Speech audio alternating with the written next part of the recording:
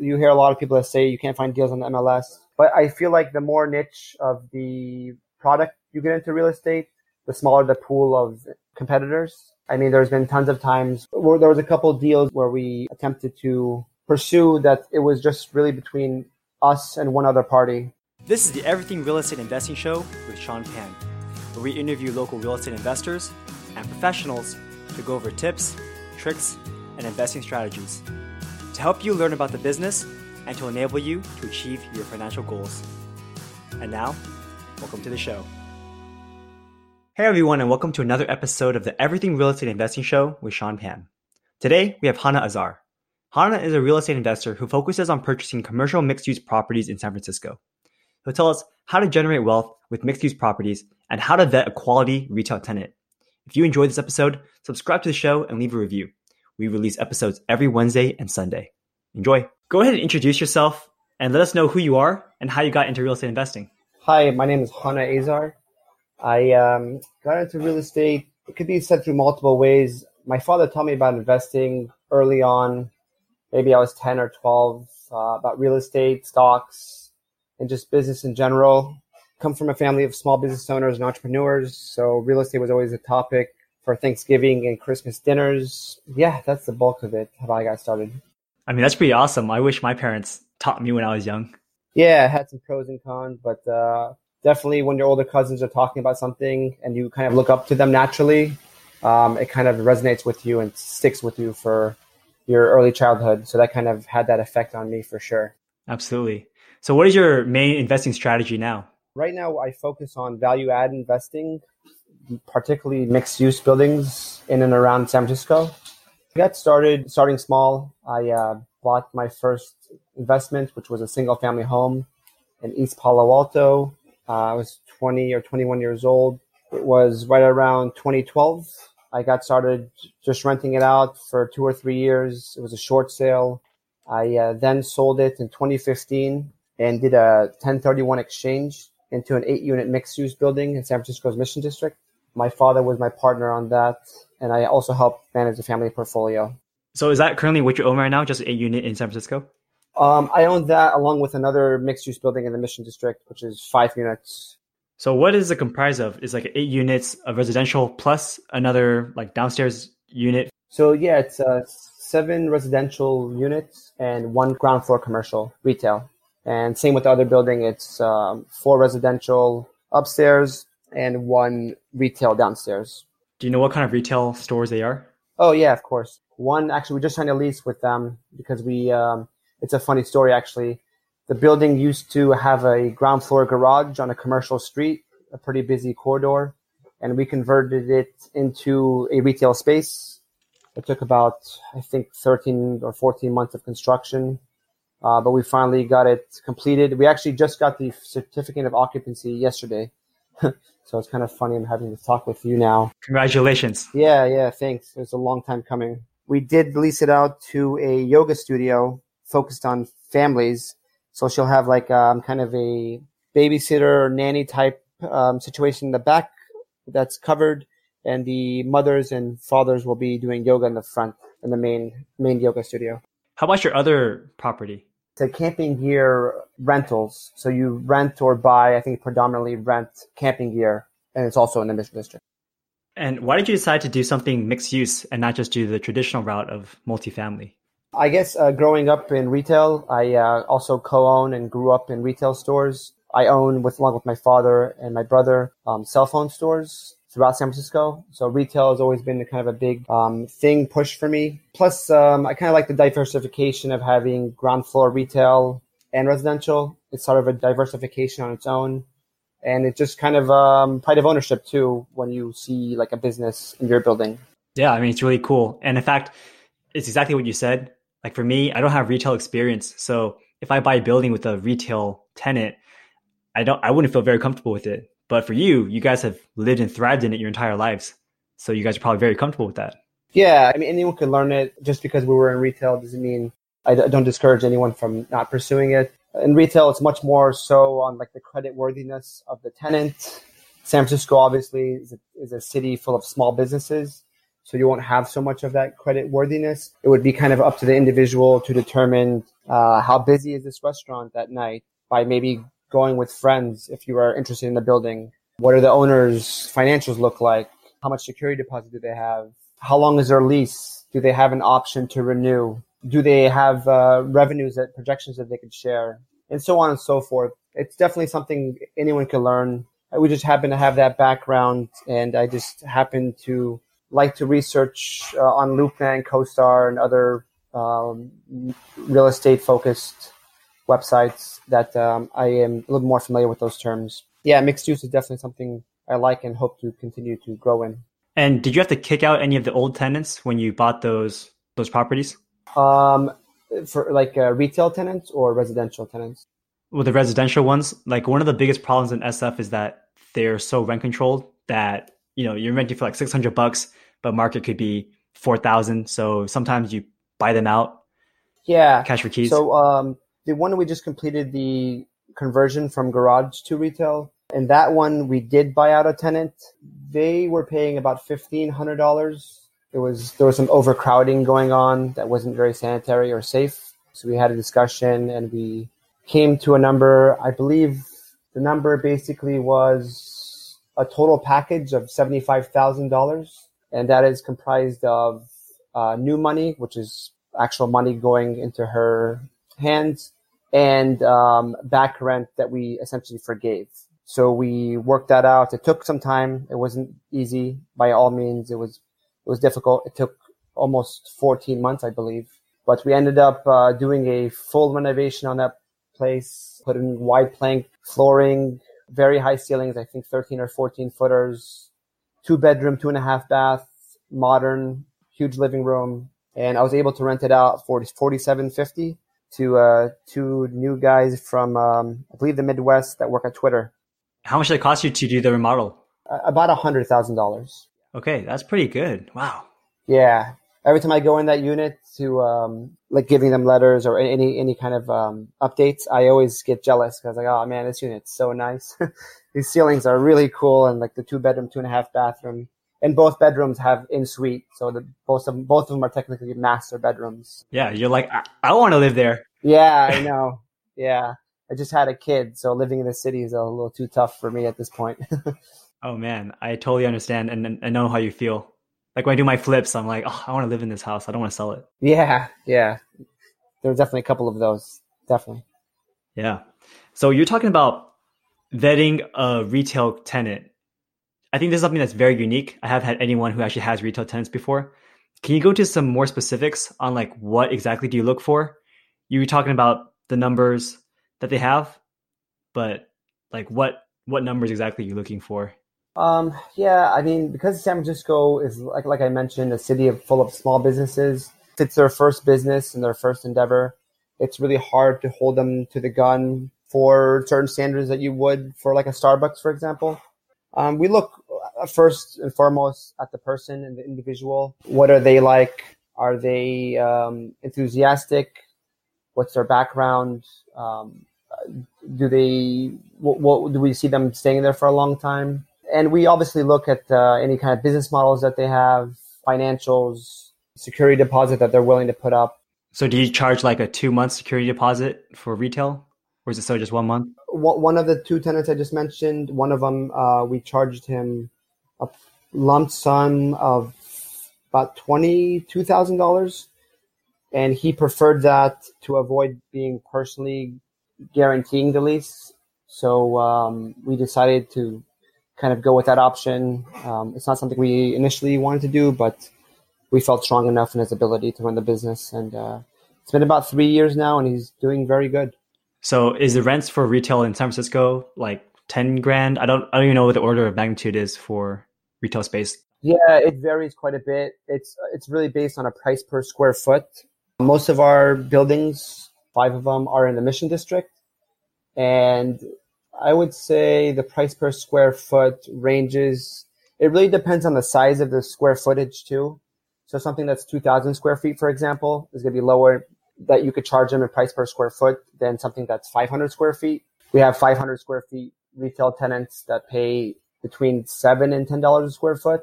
depending on the nature of their business. But we have tenants that are like 1,000 to 1,500 square feet.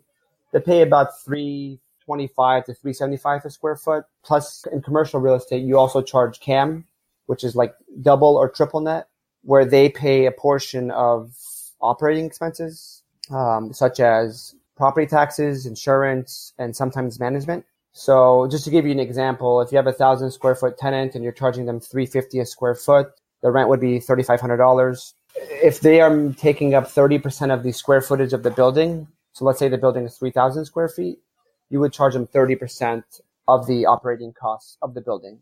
So if the operating cost hypothetically is $20,000, you would charge them $6,000 a year. And what we like to do is divide that so it's a recurring monthly charge. So it's just not like one lump sum once a year, once or twice a year. So we just kind of built it into the monthly rent. Obviously, if you go to Union Square, it's going to be $100 or $50 a square foot. I'm not really familiar with price per square foot there. But people do it there for brand recognition, sometimes more so than actually running a profitable business. It's kind of like Game of Thrones, right? It's a lost leader.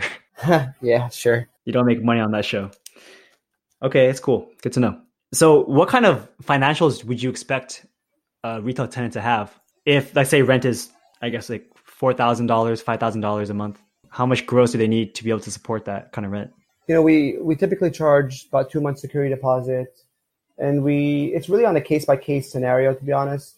And some of the buildings, I must note that we inherit the commercial tenants, so we didn't choose them. Not that they're bad or anything, but we buy buildings, and then, you know, when you sell a building, the security deposit transfers to the new landlord, and we inherit the tenants there. And just to give you an idea, we manage about 68 units in and around San Francisco. So it's really on a case-by-case basis, but we look to see that they could, you know, support the construction costs, obviously, for any build-out that they want to do, that they have a solid business plan, and that they could afford 2 or 3 months of security deposit. So you don't really check to see if their average gross is like 2 times the rent or something like that? Sometimes we do, but in cases where it's a new business owner, it's tougher to do so. So a lot of times it's like a gut feeling along with those other things I mentioned. So you manage 68 properties. So do you guys also have a property management component to it? Or are you talking about this is like a family portfolio of 68? So it's a family portfolio of 68 units. I might be off by 1 or 2. I wanted to look beforehand, but I missed that. But we do the property management ourselves. To give you an idea, we started small. So I think we grew from about 10 properties in 2011, or 10 units rather, to about 68 today. Wow, amazing. What is your buying criteria? We always look for value add components. And I want to give a shout out to a book that I feel like helped me quite a bit. It's Manny Cushman's book. It's How to Build Your $100 Million Real Estate Portfolio. I like that. I never heard of it before. Yeah, that was definitely a big inspiration. Very easy to read. And so was Confessions of a Real Estate Entrepreneur. I think the author is Jim Randall. Those two had a really big impact in my real estate investing philosophy and so far career. Like I said, I bought my first house when I was 20 years old. I decided to sell it 3 years after because I just thought that I need to grow. And I felt like growing was doing 1031 exchange and kind of scaling up that way. And I recommended the same to my father. And we did it as a basically family portfolio. And that's sort of how you grow, especially when we're investing in single family homes. I feel like it gets overvalued and overcapped, and it's limited to what you could do. So that's kind of where I got that philosophy. Yeah, there's definitely more creativity, possibilities in commercial. And do you want to give us a quick summary of what the 2 books are about and what are the key takeaways you got from them? Yeah, definitely. So Manny Cushman is a real estate entrepreneur based out of LA. He talks about his journey and his real estate journey. And he talks basically very much so about value add deals, never fall in love with a property, increase basically NOI, sell after 2 to 4 years, and just continue to grow exponentially that way. And he found out that he personally liked office buildings the most, and he went to multiple states. So kudos to him for making the leap. overstates. But the same concepts apply no matter what you do, whether it's multifamily, mixed use, commercial, office, and even single family homes. I mean, everyone starts somewhere. And I think it's just the main key points is adding value. And that's the way you create real wealth in real estate. And I'm sure most of your listeners know that flipping homes and adding value, if you time everything right and you focus on what the client wants, is a form of adding value. That's creating real wealth, not just buying and holding and just forgetting about it and putting it on your shelf as if it's a book. So active investing. Can you give us like an example with like numbers of what a potential deal would look like to you in terms of like value add component? What is your purchase price range? How much do you think you would put into it? And how much do you think it'll be worth after you're done?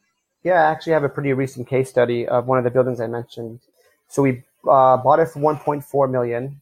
We did major construction to the ground floor in terms of foundation work, beams, moment frames, all kinds of city inspections, and the remodel of the residential. And I think that cost us just around $600,000. And we, utilized construction lines of credits. And we recently got an appraisal, and it was appraised at 2.8. Nice. So that's a recent case study that's very, very recent. But it also took time. It's been 2 years now since we acquired it. 2 years and maybe a month and a half. So you said you used construction lines of credit for it. How did you acquire the property? Did you use hard money? We actually did a 1031 exchange from a duplex that we essentially flipped in Oakland. Okay. That one was actually a funny story. It used to be a church, and we converted that church into a large duplex. Nice. Yeah, and that was in West Oakland. That one took a while as well. A lot of construction, almost brand new construction minus existing walls. So it was like a really, really big project. Do you have your own crew? We don't have our own crew, but I think we went through 2 or 3 contractors. And we have one handyman that's been working for us for 5 or 6 years. I think the hardest part of real estate investing is the contractor portion. And we'd be happy to hear any insights or top tips from you or any other of your listeners on that, because that's obviously the hardest part for us to manage is timelines and so forth. Absolutely. It feels like the best way is to have either a really close friend or a partner who is part of your organization or a family member. Otherwise, it's very difficult. Agreed. Now, you're talking also about how you converted a parking space into a whole retail area. And I'm sure it's not easy, especially in San Francisco, to go through the whole permitting process. Yeah, so the permitting process is actually not that hard as long as it's zoned for commercial. So we essentially came across these 2 properties that were in a pretty commercial zone. They have been used as parking garages just because they have been used that way, and no one has took the time to convert it. And it's obviously a pretty big job, as I mentioned. So they were actually in commercial zones. So the permitting process wasn't too hard, just getting our architect to do the plans and submitting it. But I don't think the actual approval process was very hard because they are zoned as commercial use. So basically you have the architect draw some designs, you submit it to the city planners, and then it just goes in a long queue and you wait. Is that basically it? I think it was relatively quick. I think the hardest part was getting our architect to actually do the work, to be honest with you. It's because you're not changing the use of the building. You are using its existing use by city definition, and you're just basically taking over that use, essentially, that pre-existing use. Okay, got it. It's like if an office space was used as residential, but it's really zoned as office. I see. So it was just that your architect took a little bit longer because he had to do whatever he had to do. Yeah, I think it took maybe 2 or 3 months to do that. Did you say it took you 14 months to? Oh, that includes the construction. Actual construction, yeah. Okay, got it. Yeah. How are you finding your deals now? Most of them are MLS. Really? Yeah. Yeah. It's funny. Obviously, you hear a lot of people that say you can't find deals on the MLS. You can't find deals. But I feel like the more niche of the product you get into real estate, the smaller the pool of competitors. I mean, there's been tons of times where it there was a couple of deals that were bigger deals where we attempted to pursue that. It was just really between us and one other party, and the upside on those were huge. So I know sometimes you see a bunch of people that go to open houses or open properties, but never doubt the ability to make an offer and try, because you might actually win. That's true. As long as you set your buying criteria right, they might take you, right? Yeah, definitely. Your niche is retail mixed use, right? That's pretty much where you guys are going for. At this point, yeah, I think it's mixed use apartments mostly. Yes, we've done flips in the past. We've done duplexes, but I think that's kind of where we're headed. So going back to your buying criteria, like, is there a certain like number do you look at? You said value add, but like, 100 grand or just, I'm just wondering, what are your actual buying criteria? I think the after the refinance or sale, we're looking for 15 to 25% IRR. Makes sense. Right now, is your real estate business doing better than your cell phone business? I love them both. I don't know. It's hard to say. We have managers at our cell phone stores. I also work alongside my brother and my father. So there's definitely support on both sides for both businesses. Yeah. So you've been doing this for 7 years now? 8 years now? Yeah. I guess it's been 8 years. Cool. What advice would you give yourself if you can go back in time? Or if you could start over, what would you do differently? Buy more during the recession. And just buy more, I guess. And obviously a big one is utilizing more creative financing solutions. And it's only recently that I've been going to more meetups, meeting great people like yourself, that I've been learning more about creative financing, which I think is huge, into doing this on a much larger level. So as long as the numbers work out, utilizing creative financing, whether that's seller financing, private or hard money, if I could go back, that would be like my number one thing, because that would allow us to scale much, much quicker. Right. Because I guess in the beginning, you're always finding out ways to purchase with maybe 20% down, and then you quickly run out of cash. Absolutely. If I knew that, that would have helped a lot. I'm not sure how much larger or faster, but it would have definitely helped a lot. Yeah, another tip would be, I have my real estate license and my father is a broker, but any deal that we want to pursue, I would recommend for your listeners as well to always have the listing agent represent you. It always helps, and it seems like it always works. And I think we lost a couple deals at least by not utilizing this strategy. And another wise investor also mentioned the same thing, and he was very adamant about this strategy. So that's definitely one other tip I would recommend. Right. To you, especially in the commercial world. Yes. Especially in the commercial world, double ending is definitely a thing. Yeah, it's huge. It's huge. Another tip I can give to your listeners: if you're making an offer on a property and you know that there's multiple offers, and you receive a counteroffer, and you know the other parties are also getting that counteroffer, and you really want it and it pencils out even at the counter price, what I would recommend is countering the counteroffer by, let's say, $3,000 to $5,000 more, because you know the other parties are going to accept the counter. But if you counter the counter with a higher offer, you'll stand apart from the crowd. I also recommend letters. I mean, even in commercial deals, they won us a couple deals by writing personal letters, laying out your intentions, putting a couple of pictures. I think that's also, along with kind of financials, if you could also include like references from other real estate investors, sellers that you worked with in the past, just kind of building in that offer substance helps a lot when presenting your offer to the seller. Yeah, that's a great tip. I used to think that letters didn't matter, but then I realized, oh man, this is a very emotional business. So if they like you, they'll tell you at least, hey, here's an offer we got, just match it and we'll sell it to you. Oh yeah, that absolutely happened last year for us. We were making an offer on one of our larger assets, and it was an old family trust, and all the family members were spread apart the United States, and it was between us and two other parties. I wrote a letter to the sellers, thanking them for the long ownership, telling them our background as small business owners and small-time investors. And apparently the other competitor is a taqueria owner, and all of the commercial tenants on that building didn't have a lease, and there is a restaurant there. So because they knew our intentions, that we weren't a restaurant in the restaurant business, and they knew he was, and that he would potentially basically kick them out on day one, they essentially went with our offer because of that aspect. So you never know what will touch people different ways, but that definitely worked in that case study. Awesome. So what's next for you guys? What are your plans for the future?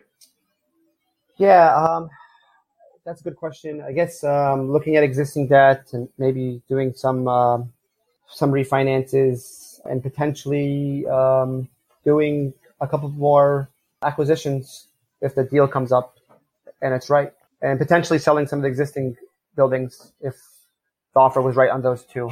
Still a little up in the air, and we're just seeking opportunities as they come. Awesome. So how can people get in contact with you? Yeah, they could call, email me. My number is 415-875-0177, 415-875-0177. My email is Hanna, spelled Hanna, at Azar, Azar, Realty, Realty, group.com. Awesome. Well, thank you so much for sharing today, and I hope to see you around in the very near future.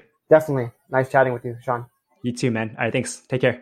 Bye. Here are some of the key takeaways I got from speaking with Hanna. It's possible to find good deals on the market. You just have to find your niche and actively look for those types of deals. For commercial real estate, let the listing broker double end the deal and always write letters to the sellers, telling them your background and your intent. It doesn't hurt, and it may help you win the deal. If you get offered a counter offer with other people, bid a few $1,000s more to secure the win. And throughout your real estate career, think of creative financing solutions to allow yourself to scale quicker. And finally, the real way to creating wealth is to purchase properties that have an opportunity for value add. Hope you learned a lot. Thanks, and have a great day. This was another episode of the Everything Real Estate Investing Show with Sean Pan. If you enjoyed the show, leave us a 5-star rating.